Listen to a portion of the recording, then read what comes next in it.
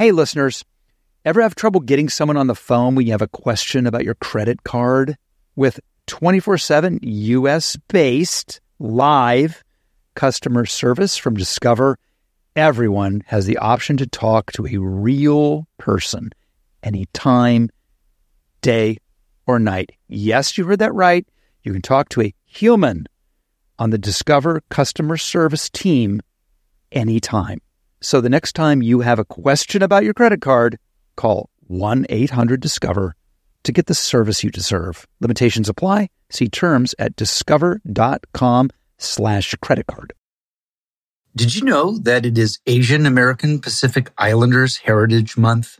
Macy's is highlighting some really cool AAPI-owned brands right now, like Cardin, Kaja, Amelia George, and Hey Meave. Plus, you can help support college access and student success when you donate online or round up in-store to APIA Scholars. APIA is the nation's leading nonprofit organization devoted to the academic, personal, and professional success of Asian American, Native, Hawaiian, and Pacific Islander students. Shop Asian American and Pacific Islander-owned brands at Macy's.com or in-store. There she is. We didn't interrupt anything, did we? Listen, I like to be late. Okay. I mean, I like to be early. I show up on time. I told all my kids, punctuality, extremely important.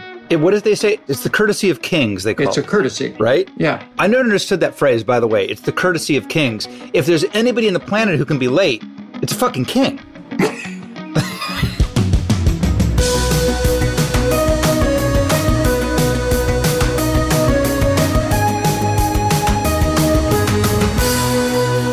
Welcome to Literally with me, Rob Lowe.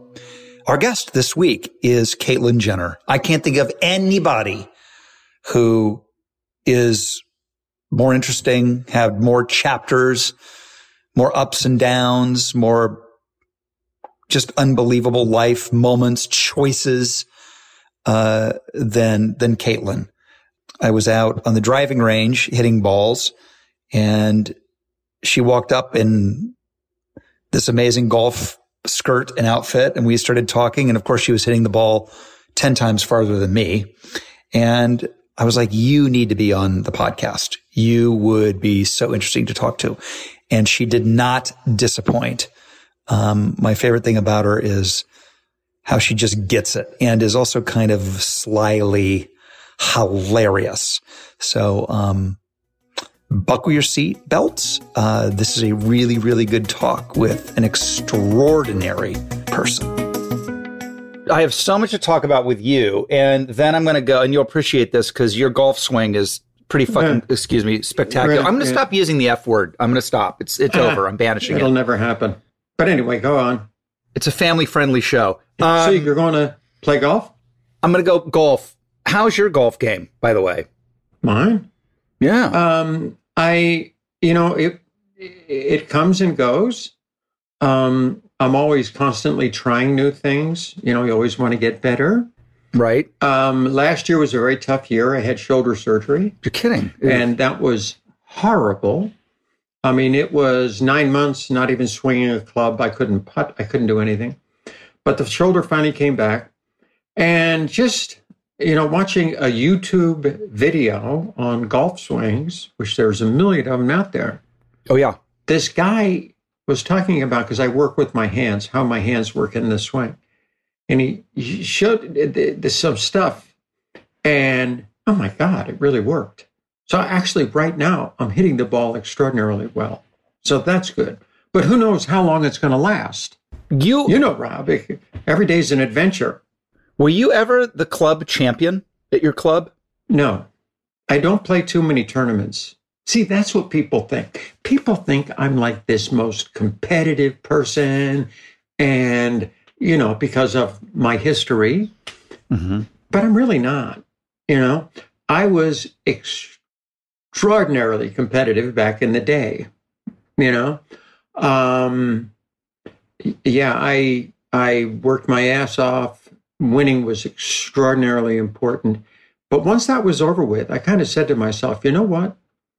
I never want to put myself in a position like that again, where you're so obsessed with one area in your life and so competitive in one area of your life, because there's so much more to life than that, than competition, than this, than that. And so I kind of just turned that switch, that competitive switch off. I am still competitive with myself, like in golf. You know, I like working on the game and I'm competitive with myself. And yeah, I get upset with myself if I hit a bad shot. Not terribly. I don't throw clubs or nothing. But, you know, inside I said, oh, you dummy. You know, turn the shoulders a little bit more. Don't be lazy or stuff like that. So I'm kind of competitive with myself. But as far as other people, you know, they all think, oh my gosh, you know. And plus I don't bet.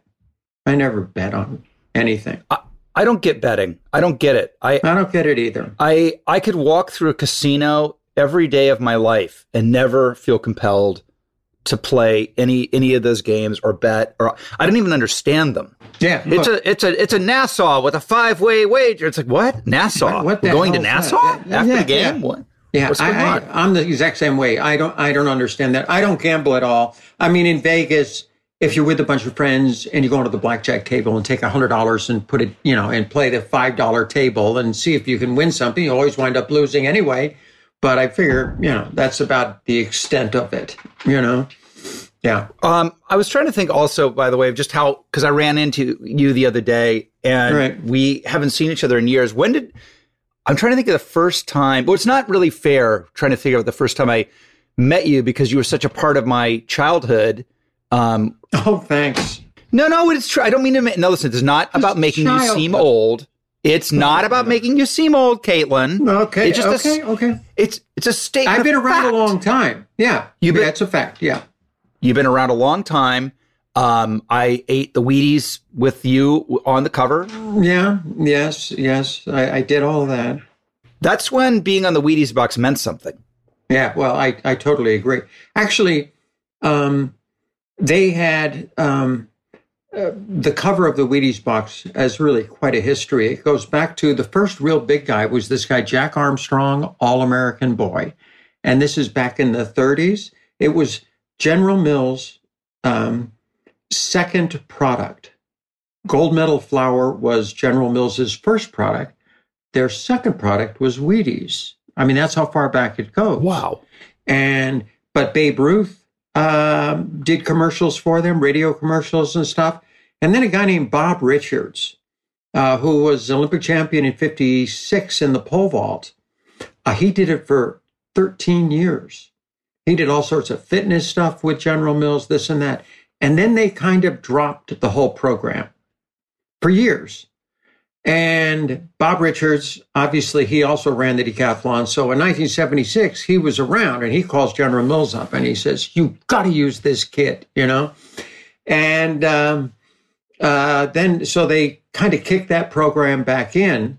And I started out and did it for 4 years until then they had Mary Lou Retton at the next Olympics, you know, or 5 years. And then Mary Lou came in and did it. Yeah. But it was a good run. I mean, we did a lot of things. I mean, where they had the Wheaties Sports Foundation, we did Stuff Kids, we did motivational films. Back then, there were films. Yeah, of course. Yeah, and that was the best association as far as a commercial I ever had, because they did as much for me as I hopefully did for them.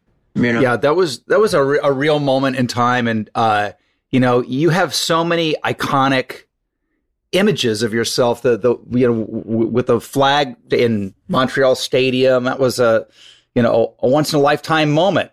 Want to hear the flag story? Yes. Because nobody had ever done that before. The flag, nobody done it. In 1968, the only other one was George Foreman. George had won the boxing. And that was the year with Tommy Smith and Lee Evans and protests and all that kind of stuff. And George Foreman he had a little flag about this big and about that big. And after he won, he kind of held it up and went like this. Okay. But that was the only time. And that was in 68. This is 76, you know. And I wasn't planning on that. Now, the finish line story. 1972, I went to 2 Olympics. Right. In 1972 in Munich, Germany, I was a nobody. I was 22 years old. I made it on the team, never thought I ever would. There's no pressure at me at the games because nobody expected me to even be there. I wanted to get in the top 10. I got 10th. And but at the finish line of the 1,500 meters, which is the final event, I had won my heat, and this guy took a picture of me crossing the finish line. Actually, it was a black and white. And he had won an award for this picture. Oh. And so he sent it to me, you know. And I thought, this is a cool picture. It was just this floating across the finish line.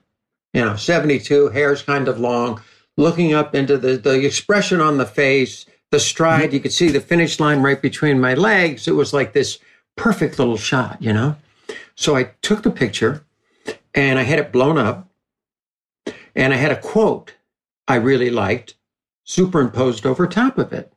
And then I was living in a $145 a month apartment, not too big. And I took it, the little couch I had, but I took it and I off-centered the picture off to the side, not in the center. Why?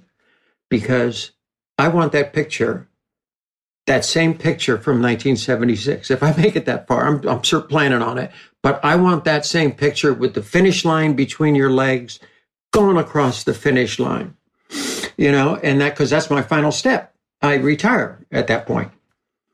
And so I'm coming down, I'm just blitzing down the finish, towards the finish line, going as hard as I possibly can. I wanted to get over 8,600 points and break the world record and be the first guy over 8,600 and walk away.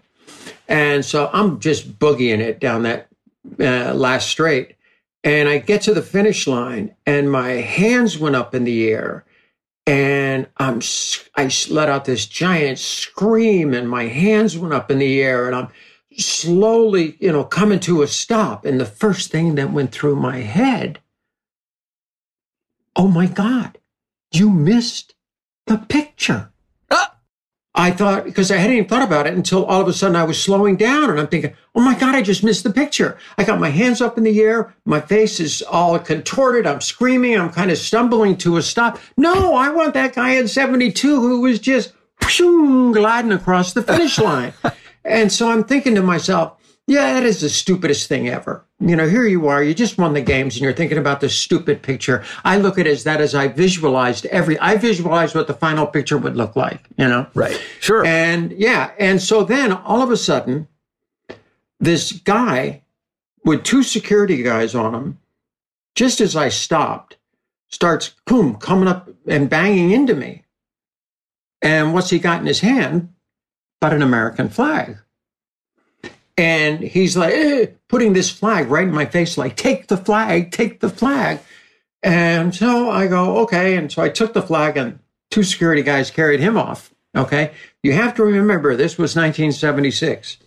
Yeah. That was our bicentennial year. Our country, this was 3 weeks after the biggest 4th of July celebration this country's ever had. Patriotism is at its height. It's in Montreal. I would probably say 70, 80% of the people in the stands are Americans. American flags everywhere. Our bicentennial year, all these things together. And now I got this flag in my hand. I got a camera because I did this show for the Canadian Film Board, which was the official documentary of after the games. And it was called Visions of 8. And they took 8 people from 8 different countries and just really followed their experience. And I look at these guys and literally 4 or 5 feet in front of me is this lens looking right at me, as I'm slowing down and I got this flag in my hand. And I'm thinking, do I put it up in the air? It's a little hot doggy, it's a little too much, A little hot doggy. Yeah, it's kind of hot doggy. I mean, I've never seen anybody at the finish line with the flag. But I thought, maybe I should just take one time, put it up in the air, And so I said, okay, here it goes. So anyway, I take the flag, I put it up in the air. 80,000 people go crazy. And I put it down. Kind of worked. And then I thought, but that's enough. And so I keep walking. One other time I kind of punched this guy with the flag, and that was it. And I thought, what I'll do is I'll wrap up the flag, go over to my bag, because taking the victory lap with the flag, I thought it's just too much, Too over the top. Yeah, too over the top. And so anyway, I went over to my bag and I rolled it up and I put it in my bag. And then all of a sudden I hear these boos coming out of the stadium. And I look up and here's this guy sprinting across the infield. Okay. And he's got 2 security guards after him. And the 2 security guards about 20 feet from me tackle him. Boom, down he goes on the grass. And this guy is looking at me with this look on his face. And what's he got in his hand? A flag. And what is going on? Yeah, this is American flags everywhere. It's our bicentennial year. So I look at him and he's got this terrible look on his face, like, look, blink, there's the flag. So anyway, I run over to him. By the way, that might be the worst French Canadian impersonation I've ever heard. Was. Caitlyn. Yeah, just saying. Anyway, I run over. I run over and get his flag, and now I got 2 flags, and I'm thinking, oh, well. And so anyway, I rolled that one up and put it away. And then took my victory lap without the flag. But that kind of started the tradition of a flag at the finish line. Today, it's a little more than that. They got like their PR person standing right there with the flag and put it up, and, who's got the biggest flag and this and that. But that was very spontaneous. I was not planning on doing that. I also love your self-visualization of all, like you're saying, of everything that you could have been thinking at that moment. You're like, I hope this picture looks good. Because I totally understand that. I visualized that picture. It was sitting this empty space on my wall for 3 years. And I felt like kind of running back, to the finish line and cross it a second time, like a reshoot. Yeah. Yeah, I should have, but I didn't. And then when I saw it, that picture was on the cover of Sports Illustrated next week. And I remember the caption next to it it said, all right, in big capitals. And I loved the picture more than I did the other one, because that was my emotions. That's how I felt at the time. It was just a giant release, that 12 years of my life, and it was over and I did it. I mean, that was a time when all of that meant, it feels like, so much more than it does now. Unfortunately, I agree. Don't you think so? I mean, the Olympics were the Olympics with capital O. Yeah. The decathlon is the world's greatest athlete. That was the phrase. Doesn't help my golf swing. Yes, it doesn't. Doesn't help my golf swing. Titles don't work out on the golf course. But anyway, go on. Don't you tell the ball? Don't you know who's about to hit who's you? Hitting you? Yeah. Who's going to be smacking you? And it doesn't work. Yeah, doesn't work. It doesn't work. It's very humbling. Wheaties box, all of that stuff. I just think that our culture was so much more focused on unified stuff like that. The 76 games was the highest rated Olympic Games of all time. I believe it. They were getting in the 70 shares. What, 70 share? Yeah. Okay, like 72. Okay, so for people listening who are not hip to ratings, yeah. Caitlyn is saying the 70 share is what they got today. A hit show has a 1.3 rating. Yeah, 1.3 is a massive hit. It was a 7-0. 70 share. Well, you got to realize a couple of things.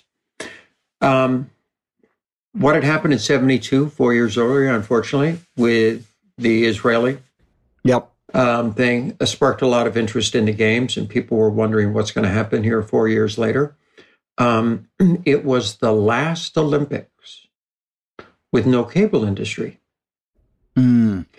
HBO didn't start, I think, until 78, 79 was ESPN started. And then the cable industry came in and really fractionalized the viewing audience, gave them so many more options. But back then in 76, it was just ABC, NBC, and CBS. And ABC had the games, It was Jim McKay. They've been doing it for years. Roone Arledge, all of those people. You had the right time zones. Everything could be done live. That's a good point. It was in Montreal. And being our bicentennial year, patriotism was very, very high at that time. And so you had all of these things together that everybody watched.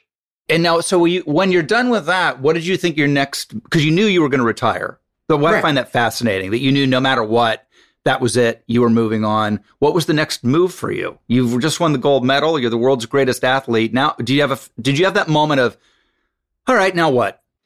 Actually, the next morning I got up and I went into the bathroom and the medal was sitting there on the bathroom counter. No clothes on. Took the medal, picked it up, put it around my neck, walked to the mirror, looked in the mirror, and said to myself, oh my God, what did you just do? Did I, on a personal note, did I build this person, this image up so big that I'm stuck with him the rest of my life? Because there was a lot more to me than just the games. And I got scared. And I'm thinking, oh God, maybe I'm stuck with this character I'm playing, for the rest of my life. And there was so much more to me than just that. Now, I look back on it many years later, not at the time, but I look back on that experience and you go like, why did you do that? Why were you just so intense and trying to prove yourself and this and that? I was a dyslexic kid. I didn't do well in school, especially grade school, because the words just didn't pop up off the piece of paper and you're so scared to go to school because you're not a good reader, And then finally in 5th grade, I found sports. And all of a sudden, this was where I could go and, feel good about myself, go on the football field and take a guy who's a good student, good reader, and clean his clock, that's a good feeling when you're young, and I thought I love this stuff, but it kind of built up a pattern. And not that I really thought about it, also having identity issues, prove your masculinity, prove you're a man, all these types of things all combined into me becoming so obsessed with what I was doing. If I didn't have all those things, I'm actually very happy for all those things because it made me who I am. If I would have been average like anybody else, okay, student, this, that, sports would have come along, it would not have been that important. I didn't need sports. I could do other things and get recognition and feel good about myself, Remember the movie City Slickers with Billy Crystal? Yep.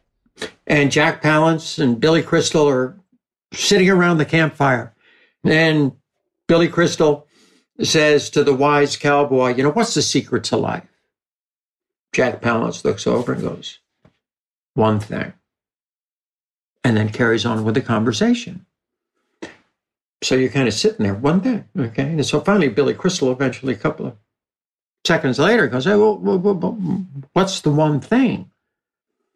And he goes, that's for you to find out.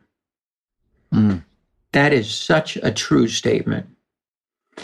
Everybody has their one thing in life, that they just can't wait to get out of bed in the morning to go do it. Okay. Mine happened to be in sports. That was my thing. But because of that, I could grow as a human being. I could help the identity issues. I could help being dyslexic and go to college and do all the things I had to do. But sports was my one thing where I could win, I could conquer, I could learn about myself. I learned about hard work, about dedication, about all the things that go into something like that. And I think that's a lesson for everybody. Everybody has I was like, if it's taken away in one area of your life, okay, Mm-hmm. It's given to you even more in some other area. Okay? Your job is to go find that other area. You may be a great musician. You may be dyslexic, but in your head, you have phenomenal stories, and a great storyteller. It can be in sports. It can be anything, dance, whatever it may be, an actor, and you got to find that one thing, and I was lucky. I found it at a young age. And we'll be right back after this. Summer is almost here. Are you ready to throw open your windows or throw them away? If they're drafty, foggy, or impossible to clean, talk to your friends at Window World. Window World specializes in home transformation with beautiful, energy-efficient windows, entry doors, and siding, featuring Energy Star certification and the Good Housekeeping seal. Call 1-800-WINDOW-WORLD. Schedule your free consultation and tell them you heard about it here on Literally with Rob Lowe. Window World, America's exterior remodeler. Well, no two travelers are exactly alike, and that means no two trips should be either. Texas, vast landscape of cultures, regions, destinations, and activity allow for such an infinite number of different travel experiences. I mean, I love Texas. I go like this: the people of Dallas, the culture of Austin, and I love any time I get there. If you're a beach person, well, you can go have fun in the sun with Texas' 350 miles of coastline. If you're a rugged vacation type, there's campgrounds, hiking trails, state parks. Golf is nuts there. Foodies. You got your Texas barbecue and live music in Austin. And of course, if you're into the cowboy scene, you can certainly find it there.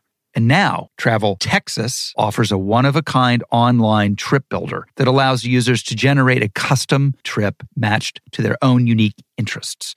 So visit traveltexas.com/getyourown to get the only trip to Texas that matters, yours. That's traveltexas.com/getyourown. Looking for a sparkling clean bathroom without so much hassle? Wet and Forget Weekly Shower Cleaner is here to revolutionize your cleaning future. Just spray today, rinse tomorrow, and voila! Enjoy a sparkling clean shower and tub without any scrubbing. It's the secret to a hassle-free, clean bathroom that many are discovering. With over 33,000 five-star reviews, Wet and Forget Weekly Shower Cleaner has proven its effectiveness on shower glass, fixtures, tiles, and more, ensuring everything shines with minimal effort. This product has gained a loyal following thanks to its once-a-week application that makes it a standout in the cleaning aisle. Join the ranks of satisfied users who enjoy more me time and less clean time with Wet and Forget Weekly Shower Cleaner, available at Amazon, Lowe's, Menards, Home Depot, and Ace Hardware. It's the perfect choice for anyone wanting to simplify their cleaning routine. Don't miss out on a chance to transform your bathroom cleaning with just one application a week. Pick up a bottle of Wet and Forget Weekly Shower Cleaner today and join the thousands who've already made the switch to effortless clean.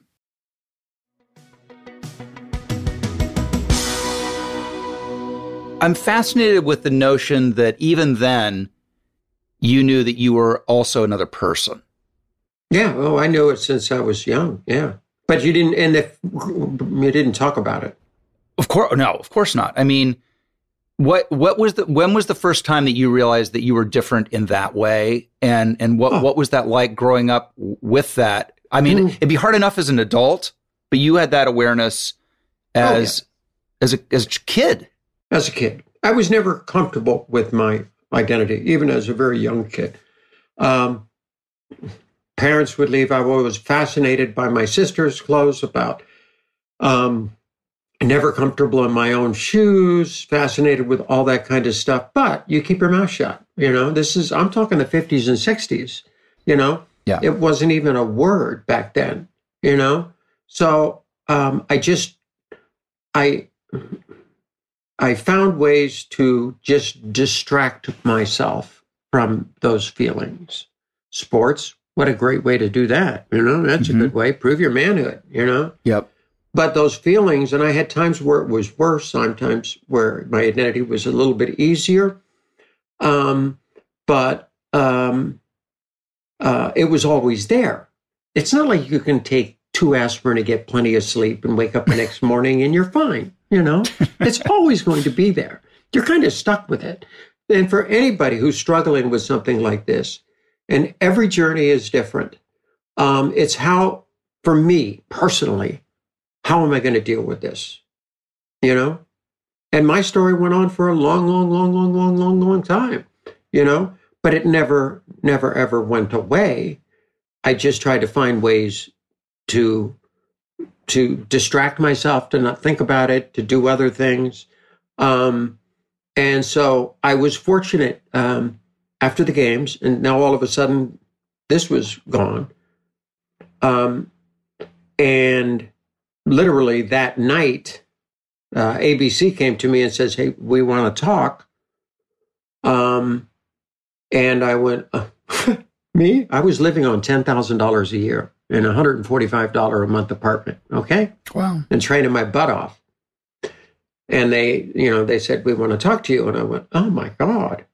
Well, I had this guy, you couldn't have a manager back then. You couldn't have any of that stuff. It was true. You couldn't be a pro. Stuff. Yeah, amateur. Yeah. I made no money out of that sport.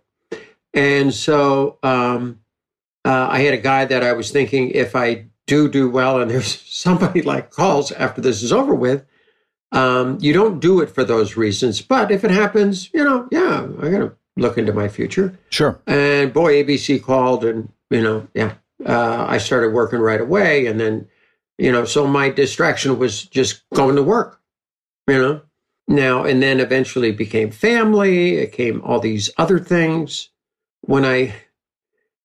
which were a great distraction. And of course, my kids yelled at me, "Oh, is that all we were? Is a distraction?" I go, no. It was a distraction for me, who I was. That was, I loved being, a dad. I loved, I had 10 kids, raised, 6 genetic 4-step, and raised these amazing kids. It's what I've been able to accomplish, and I'm very proud of that, and proud of all my kids, all 10 of them. They've all done amazing. And, but I just got into all those other things. And then here it was, 50 years later, all the kids are raised, and I'm still dealing with myself, Did you ever have anybody you could share what you were going through with? Very. Like who really knew who you were and what you were about? I almost called you. Just kidding.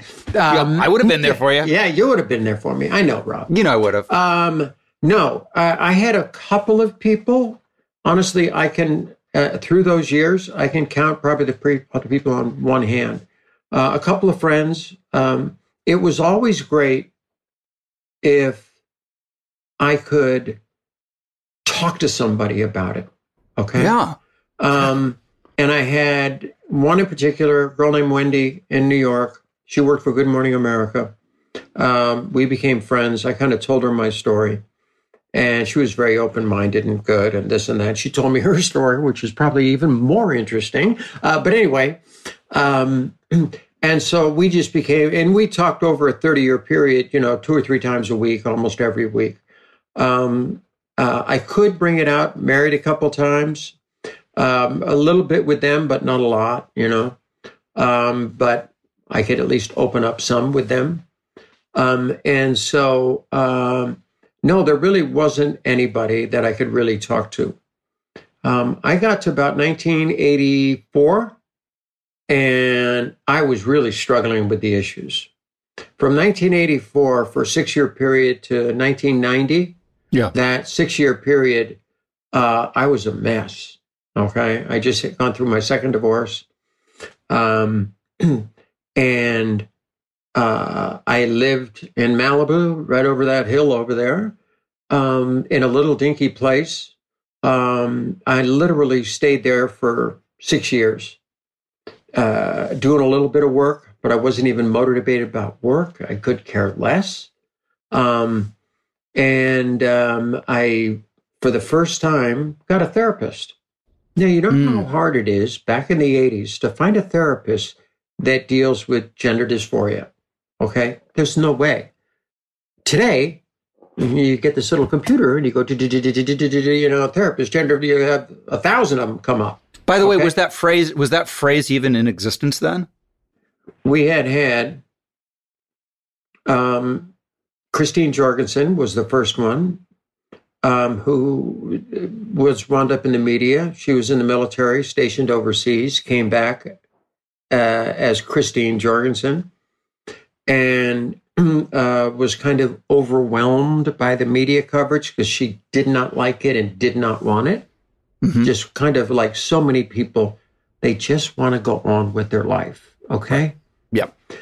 I mean, it's so simple. They want to blend in society and go on with their life and make something of themselves. And, but also Renee Richards came out in 1977. That was the first time I was ever aware of trans life. Yeah. And she was the first one, trans. She loved tennis, but then wanted to play on the women's tour. And, you know, the media can be brutal. Right. Right. Yeah, and they were really quite tough on that. This subject, or this issue, is certainly not even close to where it is today. You know, I mean, this issue is out front. We can talk about that too. Yeah. But back then, and I watched her, and I was kind of amazed at the guts she had to do that. And I did meet her one time at an event. Couldn't talk to her about it. But, hey, you know what? I'm dealing with the same. I got the same issues you do, except I'm kind of stuck. I don't even know how to deal with it. I hadn't even been to a therapist about it yet. And anyway, so I just said hi and moved on. And I always regretted doing that. You know, here's somebody I could talk to. That was the person. That was the moment. Hey, let me get your number. Let me get your number. Yeah, and I couldn't do it. I was too scared. And so that's kind of where it was at. So when I got into the 80s and just gone through a second divorce, I was actually watching TV one night and on the news, and they had a gender clinic in Orange County. And I went, oh my God, there's a gender clinic over here. So back in those days, you call up information. Remember? Yeah, sure. Remember those days? Yeah, 411. Yeah. What city, please? Yeah. What city? And so I called and I got the name, or they hooked me up. And so I didn't tell them who I was. And I said, I'm dealing with a lot of these issues. Do you have any therapists up in the LA area? Gave me like 4. One of them was a lady. And I thought I'd much rather talk. I couldn't talk to a guy about this. And so I called her up, went in, and for the first time actually sat down and started talking about these issues. So for about 4.5 years, I just tried my best to deal with it. Honestly, I thought I would transition before I'm 40, which would be, 1990. And I was on hormones. I had my electrolysis done, so much of it done. I had so many things I had done, and the media started kind of catching on. Well, Bruce is looking a little different, I would cross-dress and go out, but I never, ever talk to anybody. My voice would give everything away because my voice kind of sucks from that standpoint. But there's nothing I can do it. And you know what? I don't care anymore. So anyway, it is what it is. Hopefully you're not going to worry about the pitch. Hopefully I have something to say. Okay?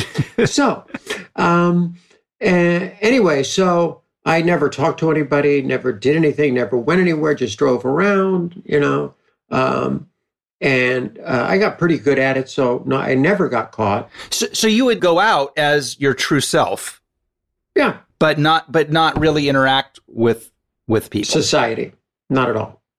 Just to get out, be at a hotel, giving a speech, go out late at night and walk around the hotel or walk around out. They have big gardens or, certain hotels I like better than others, but, Right. Yeah, like the Opryland Hotel, great place. Yeah, you can walk around in there with all the bushes. It's a beautiful place to walk, yeah. I'm struck with how lonely that must be. I'm just... Oh, it's extraordinarily lonely. So much empathy and sympathy. It makes perfect sense, obviously, when you tell the story. But hearing you talk about it, I'm overwhelmed with loneliness for you. Those years, I was not a good parent. I had 4 kids.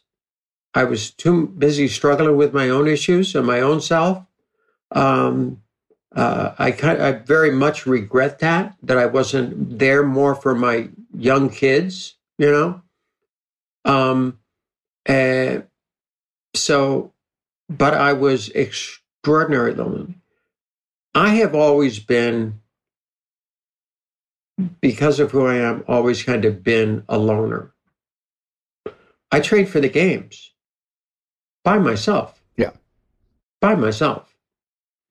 I had a couple of friends near the end that would go training with me, but I didn't have a coach. I didn't have nothing. I was self-motivated, but I was very well coached. I trained with a lot of great athletes in individual events. And, but I basically did it on my own. Same thing. And then I was alone all the way through those years. I've always felt it. I never felt like I fit in anywhere. I didn't fit in with the guys. Okay. I don't fit in with the girls. I'm kind of stuck here in the middle, Right. And that pattern still sets up where today, even playing golf, most of the time I play by myself. I like the peace and quiet. I like to work on the game. I go out and play 5 holes, 3 balls a hole. Sherwood, it's not too crowded. You can do that. Stay out of everybody else's way.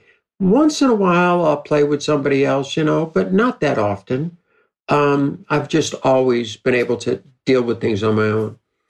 And same thing back in the 80s. Boy, was I a loner. It was very difficult. But then I got to 89. I was 39. And I thought I was going to transition before I'm 40, and I couldn't. Now, why you've said what was it about 40 that was like, this is when I'm going to transition? And then my other question is, did you always know that transitioning was going to be the ultimate end game for you? Every journey is different. Yeah, okay, that's right. Every journey is different, and this is my journey, my story. Everybody else there's no right way to do it. Right. Okay. There's just no right way to do it. It's what's right for you. I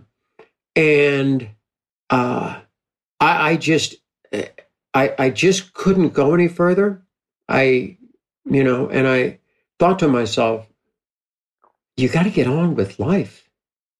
You're sitting in this little dinky leased house, and you're just rotting away, And so I need to get, back out. If I can't do this, because I can't do it, okay? I got to move on in life. And about 6 months later, because I never even went out, I was actually at a golf tournament at Riviera, and Candace Garvey and Steve Garvey, you know them. Mm-hmm. Of course. Yeah. Candace knew Chris, and she was just in the middle of finishing up, hopefully, this divorce. And she goes, oh, she can come down and this and that. Anyway, Chris winds up coming down there. I meet her, and we hit it off, from day one. And we were married 5.5 months later. She had 4 kids. I had 4 kids. We tried our best to try to blend that family. Mm-hmm. Never an easy job. It's easier to transition. Yeah, than it is. Yeah. That's amazing. With exes and this and that. And oh, my God. But anyway, side story. So anyway, by the way, that's a hell of a side story. Yeah, I know. We're not going there. I'm telling you, we don't need to go there. Yeah. Right. And so anyway, we kind of blended this family the best we possibly could, and Chris kind of came in and took over. She was just honestly a Beverly Hills housewife at the time, but she was always around very strong business people and had, great skills. And she goes, "We're firing everybody that works for me, and we're getting you back to work." And so she just started, getting the ball rolling again, because I had not for the last 6 years. And that part of the rest is history at that point. Yeah, literally. The rest is kind of history. Yeah, we kind of got the ball rolling, and so. Yeah, there's the ball like in Indiana Jones. The ball it that's was rolling that one behind coming him. down, rolling down behind you. Yeah. Yes. We're the culture running from the ball. You got rolling. Oh, I Thanks. know. I know. Oh, I remember saying to Kim one time about this is before anything, something about clothes, women's clothes. And, because she's always in that. And looks at me and goes, "Well, you see, I am fashion." Amazing. And I went, "You know what? You're right. What you wear becomes fashion." It's like Ty Cobb says, "It ain't bragging if you done it." Yeah, I know. Yeah, it isn't. And I always remember that. Anyway, so the family, that was the next 23 years. Then Chris and I had 2 kids, Kendall and Kylie. They've done okay for themselves. Yeah, those two seem to have done just fine. What are you going to do? So that she meets you at, and I'm not putting words in your mouth, from what you're telling me, one of the lowest points of your life. Big time, yeah. And how much is she aware? It's almost like she kind of saved your life in a weird way, but also like it feels like how much is she aware and because it also takes you off the track you're going. Oh, big time. The 40-year-old and it's 40 and I'm going to transition, right? And now all of a sudden you're going to be 50 and transition. Didn't even think of that. I thought I just threw it out. Threw it out? Yeah, I can't do it. I can't do it. I just can't do it. So let's do the best we can. Actually, I started working out more, started doing all kinds of stuff. I told Chris my issues, but I never thought that at some point down the line, 25 years later that I would ever transition. It wasn't a possibility. I was in this. I was going to be committed to the family. And, but these are my issues. This is what I deal with. And, she was okay.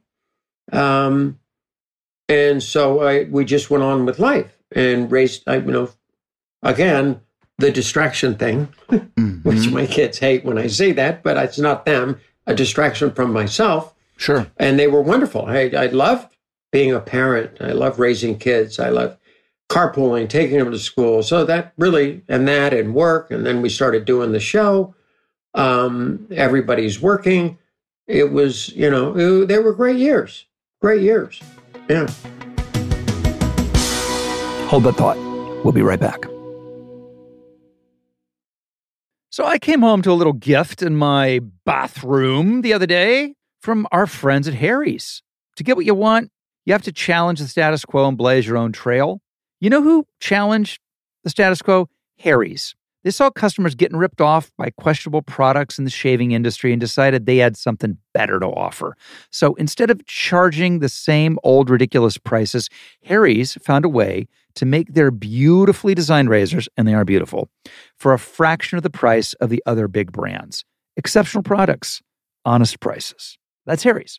They have the highest customer satisfaction in shaving history and a no-risk trial. Don't like your shave? No worries. It's on them. Convenient subscription options that you can cancel at any time. And Harry's also has other self-care products that meet the same quality standards as their razors.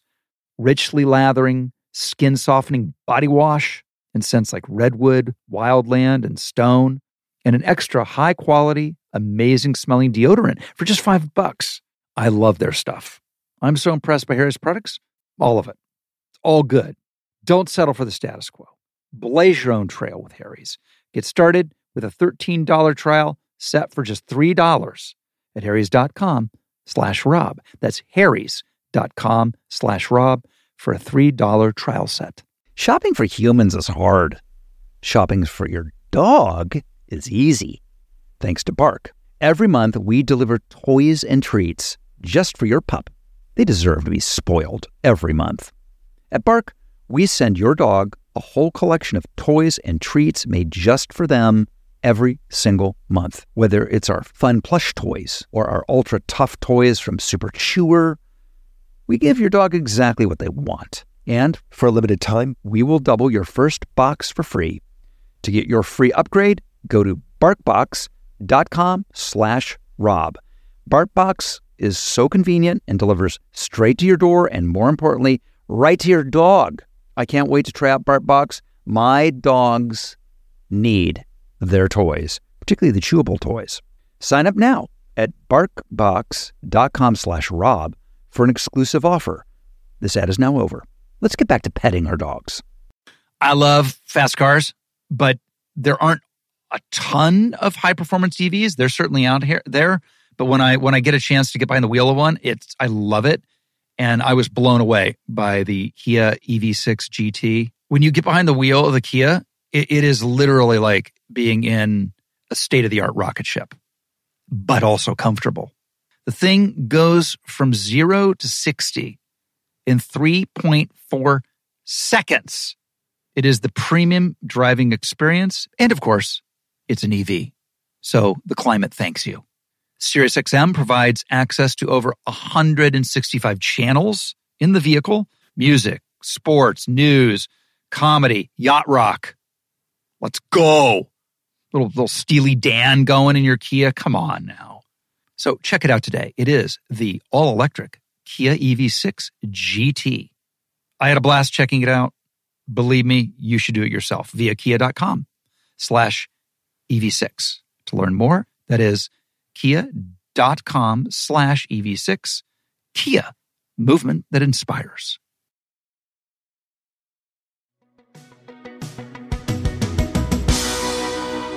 People who are alcoholics always have like that piece inside of them that needs to be filled. And we fill it with drinking and drugs and things like that. I'm stunned that was never a part of your story.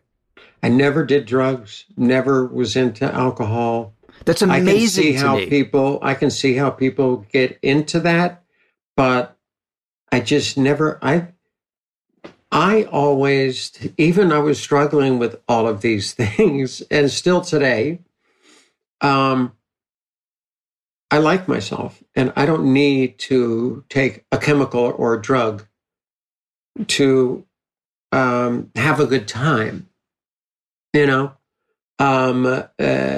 I just never needed that. I'll deal with my issues on my own if that's the case. I don't need something else. I like being myself. Caitlyn, I find that fascinating. That is such a dichotomy. You're saying, I like myself, I can be myself, but yet you also were dealing with that doesn't mean dealing with yourself is easy. And yet I didn't think it was at all possible. At that time, those times in my life, I just said, you know what, you idiot, you can't do it. You can't do it. And that went on for years and years and years. After 23 years, Chris and I went our separate directions. My identity, it was not a big part of us separating. There was so many other bigger issues out there. Mm-hmm. But that was just the only thing. I think because of my frustration with myself, I might have been a little bit shorter with her, near the end. But there was a lot of things going on. And then all of a sudden, we didn't have any issues. We just, it was calm. You know what? It's not working. I know it's not working. You go, you have this house. I'll go find another place. And she even found the place. She decorated the place. She did everything, in Malibu. Right. And she said, I want you to feel comfortable. And that was it, And so, and there I was, back in Malibu. Yep. It was a nicer house. Yeah, I leased a beach house in Paradise Cove. Doesn't get any better than that. Nope. Right on the bluff, looking out over the ocean. And there I was. And I'm sitting there thinking, I'm right back where I was before. All alone, back in Malibu. What the hell am I going to do with my life? Been dealing with this stuff my entire life. I'm like about 63 at the time. What am I going to do? I don't want to rot here. I don't want to rot. So few people change anything at 63. Yeah, I know. Yeah, you're kind of stuck in your ways. Yeah. And,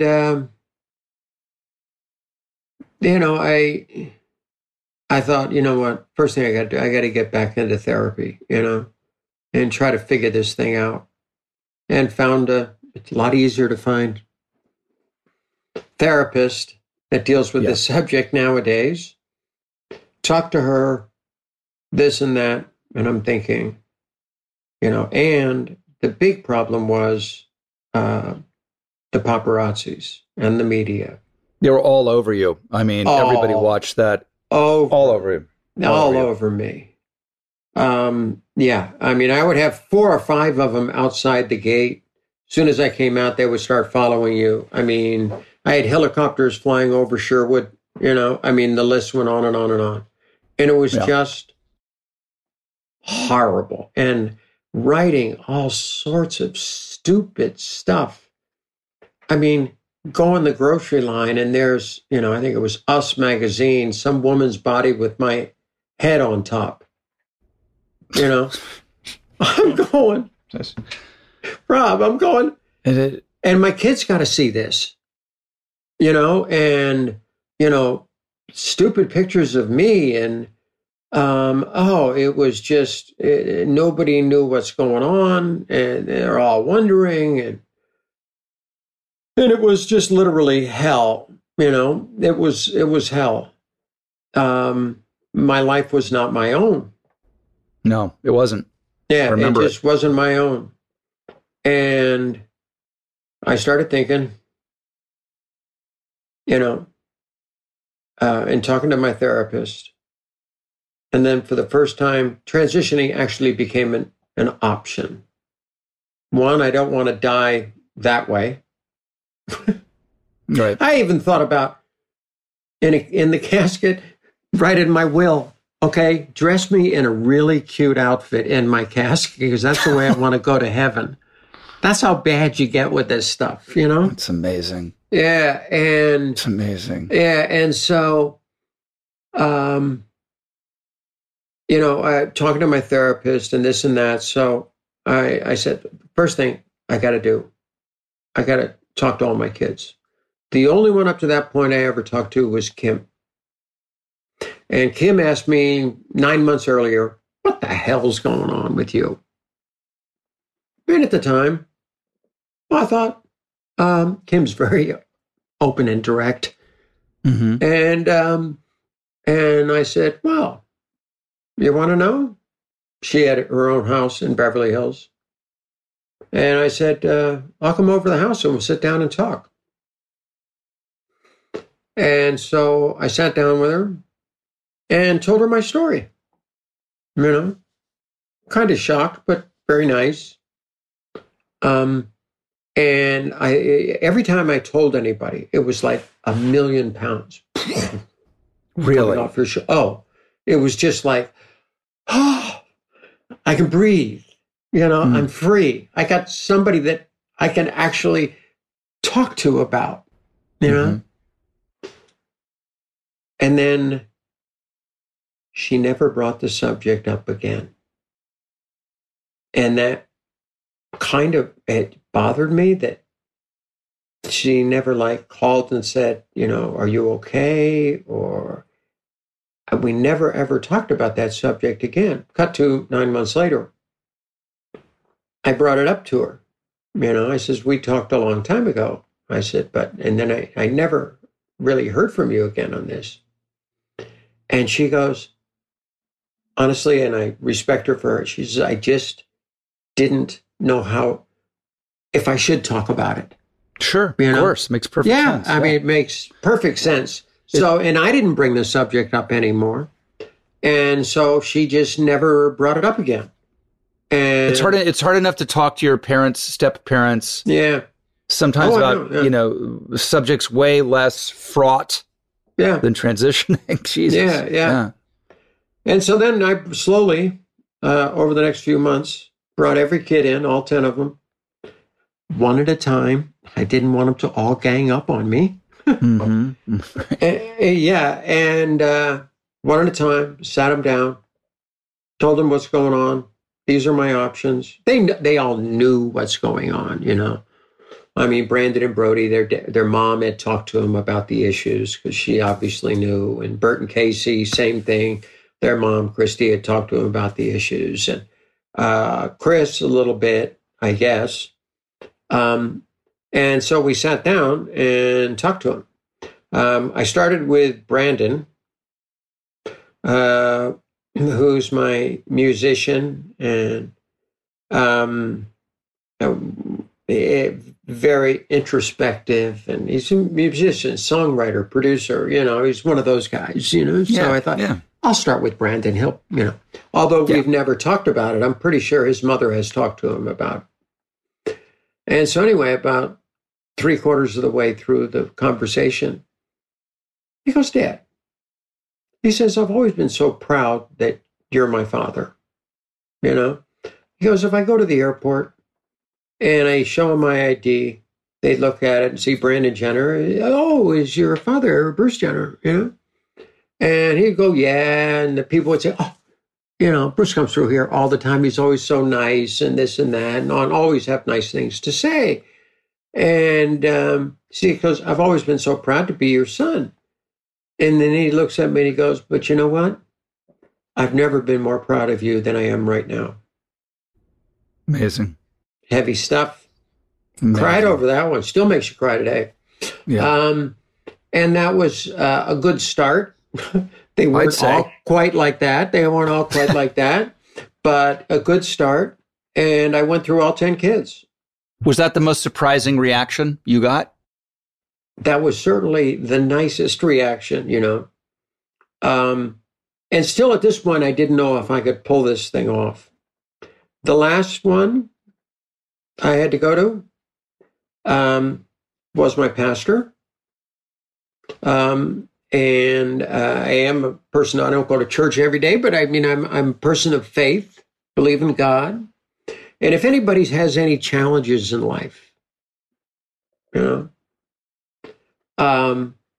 they have any faith whatsoever in their soul, they always ask, why? And I would ask, like, God, is there a reason for this? Okay, why are these things inside me that I can't get rid of, that I have a really hard time dealing with? On and on. Is there a reason you put me on this earth? Am I doing the right thing? Right. And you ask that question. And because you always think of, okay, that day you go up to the pearly gates, stand there in front of God and say, hey, did I do a good job? Did I do okay? And I always wondered what his answer would be. Oh, well, you should have transitioned. You could have changed the world. You could have did this. You could have done that. And so I went to my pastor and I told him my whole story. He had seen a lot because of the rag papers were all over the place and paparazzis and this and that. But I told him my story, and in God's eyes, how does he see me? And, he says, God loves you, and on and on and on. And the next day, I was thinking about all these things, and I was into RC helicopters, these remote control highly powerful, very quick, the hardest thing in the world to do. And because I needed to get out of the house. And so that was one way I got out of the house, work on these helicopters. And so I was out in this open field, and I put the helicopter down, and I'm thinking about what had happened the night before. And I go for a walk, all by my little lonesome, out in the woods, through the trees, thinking to myself, you know what? Maybe God did this because he wants me to make a change in the world, make a difference. This is a big subject, bigger than the games, bigger than all that sort of stuff. People don't die at the Olympic Games. People are murdered for being trans. It's the most marginalized community in the world. It's totally misunderstood. Maybe me living my life authentically and trying to talk about this subject can bring some light to a lot of, especially young people who are struggling, you know? And because I had thought about suicide at times, you know, over the last few years, I thought about that because the paparazzis were just so ridiculously bad. I thought that's kind of the easy way out, but I can see how somebody would get to something like that. Mm-hmm. And then I thought, you know, that would be the stupidest thing in the world, to silence my voice. You know, I said, that doesn't do anything. You know, okay, it's a thing in the paper. You know, Bruce Jenner committed suicide. And then they go on to the next thing. I said, so maybe I stay here and my voice should be heard. So that was kind of the turning point right there. The walk in the woods after the conversation with your pastor. Yeah, that was kind of the one. Yeah, that conversation with myself to say, I don't want to silence my voice. Okay, I have no idea what the reaction of people is going to be. You know, I could be, that is the biggest freak I've ever seen, to, you know, oh my God, trying to make a difference in the world. You know, it can go anyway. Yeah. So I thought, okay, how do I do it? My first phone call. Alan Neerob. Come on. By the way, this is my publicist, Alan Neerob, who has worked with me for publicity forever and represented Bruce and then now Caitlyn. Yeah. But that's my favorite. I thought you were going to tell me you I called a Nobel Peace-winning, prize-winning. No. I called Alan Neerob. He could fix it. I called Rob Lowe's publicist. Yeah, Rob Lowe's publicist. See, back in the 80s, when I was going through these struggling years, and the media, I mean, it wasn't like it is today, they were wondering. And Alan had just got, you know, he went from being a secretary or whatever he's do, from the mailroom to becoming an actual agent. And they gave him me. I was with Dale Olson and all. Dale Olson. Oh, yes. Yeah, we got some guys back then. Yeah. Anyway, so, and so I had to tell him my story back in the 80s, you know. I said, this is what's going on. I had my manager, my lawyer, a guy named Alan Rothenberg, and Alan in the room back in the 80s, and I told him my story. This is what I'm dealing with. Because the New York Times was trying to do an article that I was a cross-dresser. Mm-hmm. Because I had been on hormones, things are changing a little bit, this and that. And I said, I can't do it. I can't have that come out. You know, I got all these other things that I'm doing. Can't have that come out. So Alan was able to shut the New York Times down by basically saying, I'm Bruce's, you know, publicist. And are you kidding me? Bruce Jenner, world's greatest athlete? Yeah, right. Jesus, don't write this. It's so stupid, you know?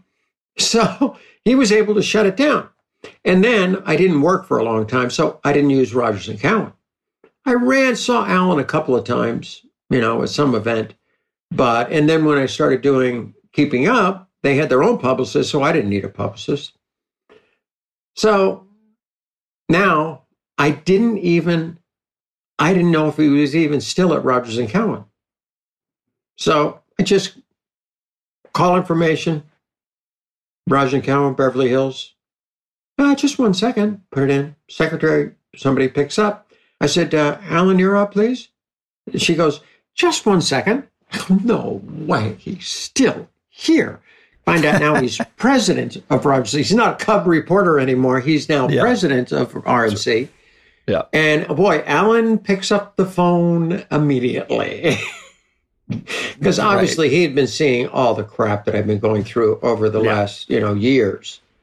And picks up immediately and says, how are you doing?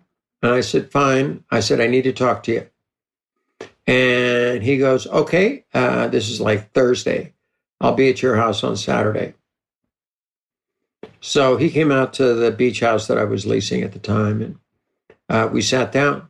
And I said, if I was pretty sure I was going to do it, but I had to do it right. I had to at least give it my best shot to try to do it right. Because not just for me and my family, the two most important things, but for the we're bringing this issue forward. And so I said to him, we talked about how to do it. I suggested Vanity Fair as a print ad, just because they were very credible, but also they're a little on the edgy side. They do kind of some funky stuff. I thought that would be. Yep. And obviously we have to do something on television. We both loved Diane Sawyer because I had to take this issue. I had to take this issue out of the gutter, out of the tabloids, and do it on a hard news story on the network with a real news credible person. There was nobody better than Diane Sawyer. So we wound up putting those things together, over the next couple of weeks. And I remember Alan calling me and saying, well, you got the cover of Vanity Fair. Now, I'm technically still Bruce at the time. I go, oh my God. And anyway, we put this whole thing together. And it's been great. Is it easy? No. Not even close. You set one set of circumstances and one set of challenges, you replace it with a whole net of circumstances and a whole new set of challenges, okay? Life's not easy, Yeah. But the bottom line is, I wake up in the morning and I'm happy. I mean, that's pretty much what it comes down to. Yeah, there's times where, things are tough, or kids, or this, or that, and all that sort of stuff. But the identity issues are all gone. Yeah. So I go on and live my life. By the way, this has been such a magnificent talk, and I'm just blown away with the amount, because we didn't know each other that well. We would see each other. I've known of you. Obviously, I feel like I grew up with you. Like everybody in America, I was transfixed with the reintroduction to the real you. Yeah. And thought it was so beautifully handled. I'll never forget seeing the Vanity Fair cover, ever. It's an amazing cover. But like that was okay. Here's the deal on the Vanity Fair. Yeah, cover. Tell me about that, because that's a beautiful, amazing, like classic. So they say I got Vanity Fair. So I had a few things I had to do between now and then. And then Alan calls up and says, Annie Leibovitz is going to do the photo shoot. And I'm going, are you kidding me? Annie Leibovitz? Met her, came out here. Now, at this point, Diane Sawyer hasn't even been on the air yet. Okay, we're just planning all this sort of stuff. Because Alan wanted, Diane Sawyer, and then like 2 months, 2 months later, then Vanity Fair, and then 2 months after that, which they came to us eventually. We didn't know at the time, but the ESPY Award, which would be my first public appearance. Yep. And so... you won the Arthur Ashe Award. The Arthur Ashe Award. Yeah, for courage.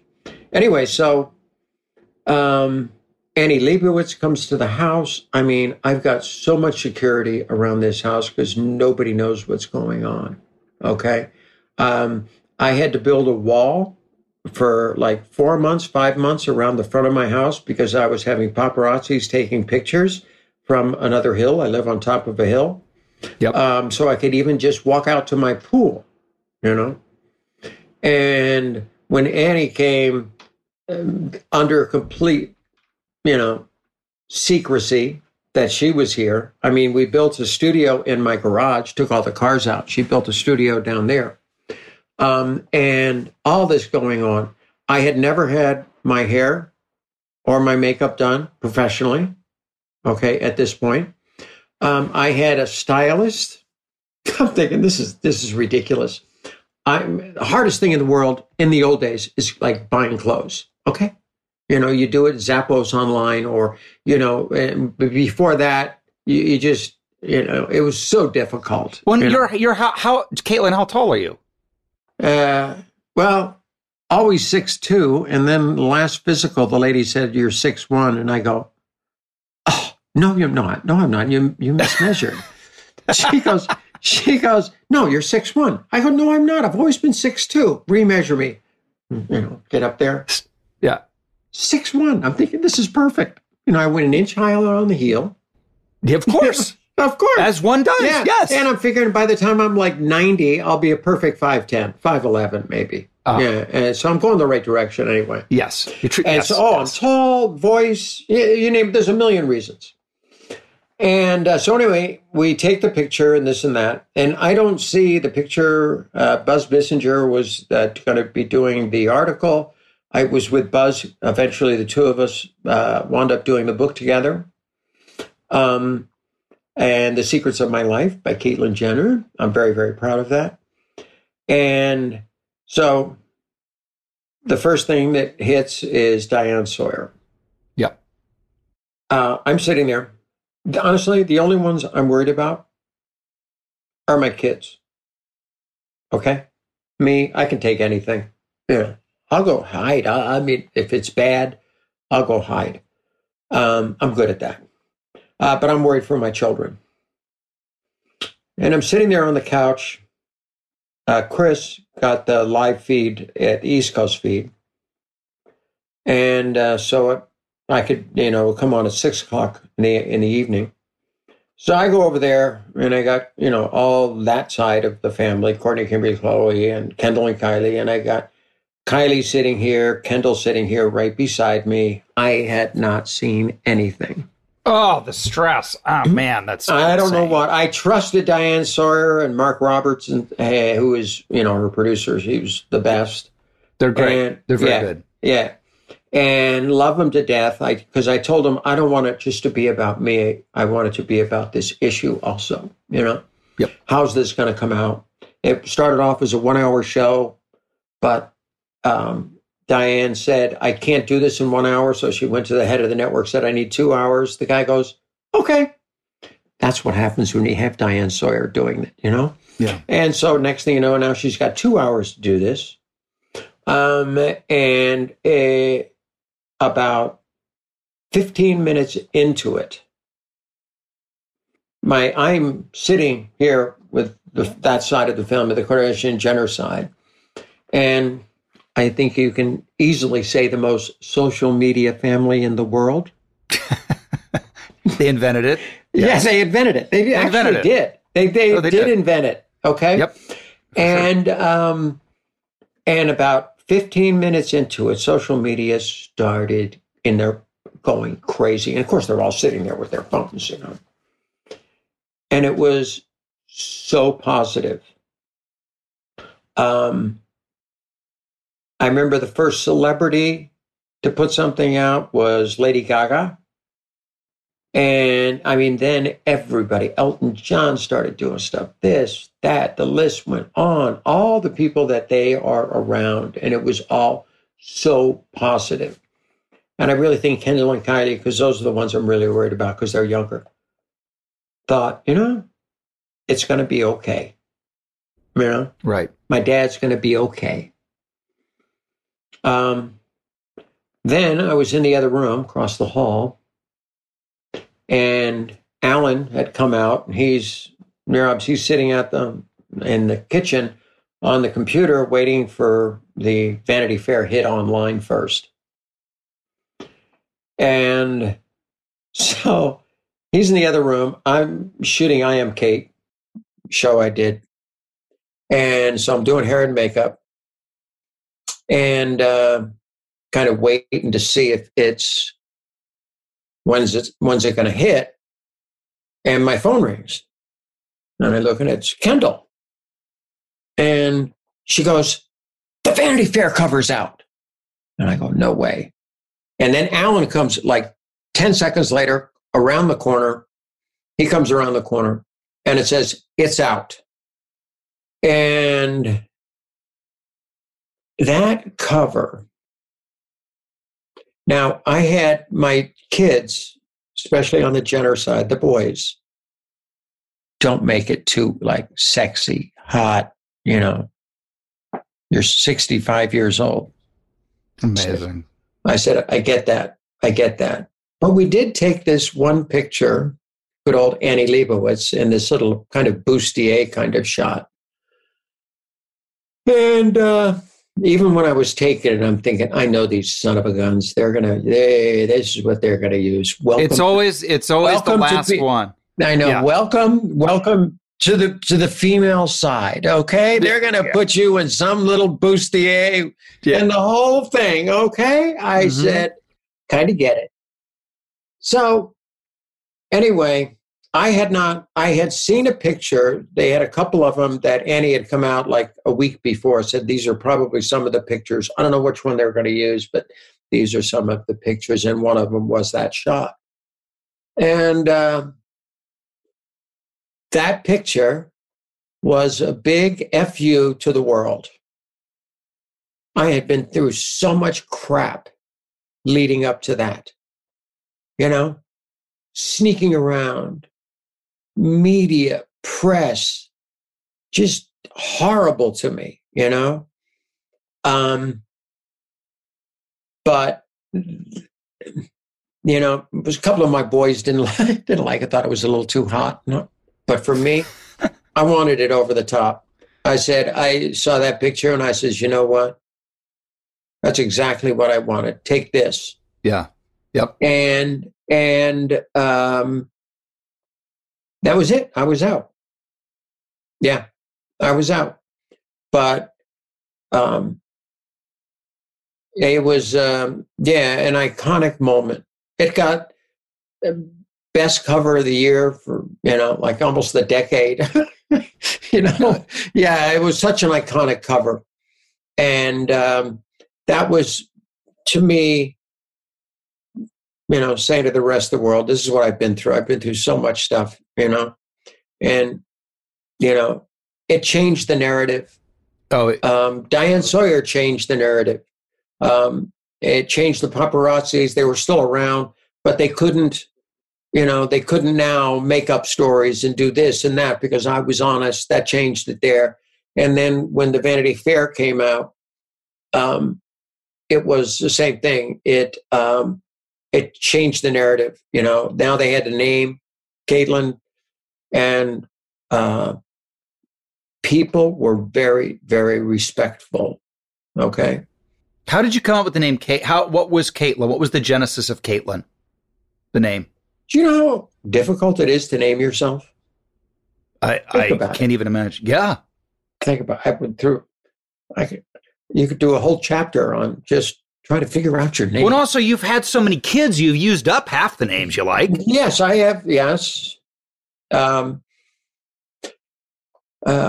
had Heather, I had this, I had that through the years, and Heather Jenner. No, Heather Jenner is 2 Battle of the Network stars. Yeah, that's third lead on but I Dynasty. never told anybody that until after. But I had a few names on a list, and this was even after Diane Sawyer and all of that stuff. But I had a couple of names, and my assistant at the time didn't see that list. It was all in my head, and said, I always liked the name Caitlyn, but you spell it Caitlyn,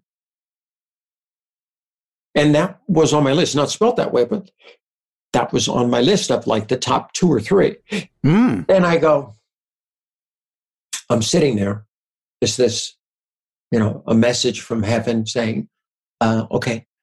And I just kind of said to myself, you know what? That's it. Let's move on to the next subject. So I'm talking to Kimberly and about all of this, and it's happening. And she goes, oh my God, what do I call you? I said, well, my name is Caitlyn. And she goes, good, you stayed with the K's. It's amazing. It's amazing. And I went,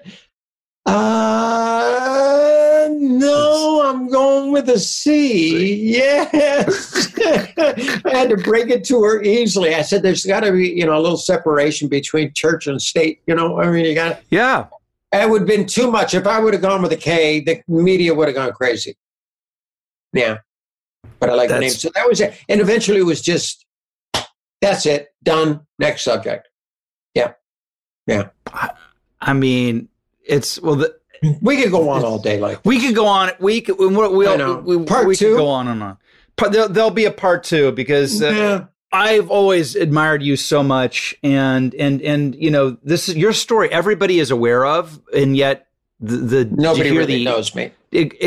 Nobody really knows you, and to hear the details like this is riveting. Yeah. I mean, I just sat here enthralled, and I'm left with so much empathy for you, and so much. I'm so happy for you. Yeah. More than anything else. It's nice. It's not easy being trans, especially in the public. It can be very tough. But the bottom line is, when I get up in the morning, I don't have any of these issues. I'm happy with myself. I've tried to do everything I can to try to make a change in the world. And then over the last 5 years, realized that, you know what? I don't know if I can change the world no matter who I am. There's a lot of challenges, but you just try to do your best. So when you go up to the pearly gates and I said, hey, how did I do? Hopefully says, well, you gave it a good shot and you did a good job. They'll be sending you to the VIP section. You think so? Yeah. I hope so. Pretty sure. Yeah, good. All right. Caitlyn, thank you. All right, well, I had fun. This was a blast. Thank you so much. We'll stay in touch. Talk to you soon. Bye-bye. All righty. Till then, goodbye, everybody. Goodbye. How great was that? It's so fun to be a podcast host, I have to say, because you get people like Caitlyn on that you feel like you know their story because she's been in the news for so long. And, I knew Caitlyn when she was Bruce and knew that story, but to get to ask her questions that I haven't heard asked to her before and just have this long talk that's not on some, Diane Sawyer special. As good as those are great.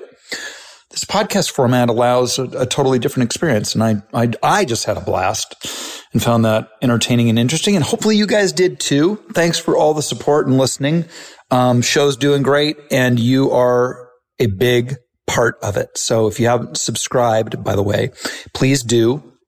And every Thursday you'll get a little present. You'll wake up and there'll be a new episode.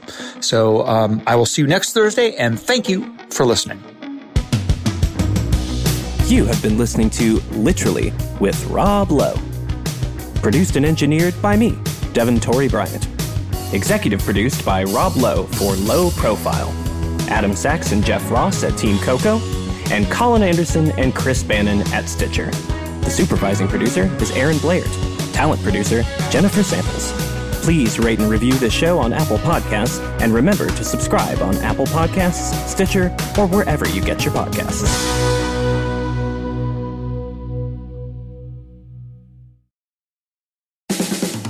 This has been a Team Coco production in association with Stitcher.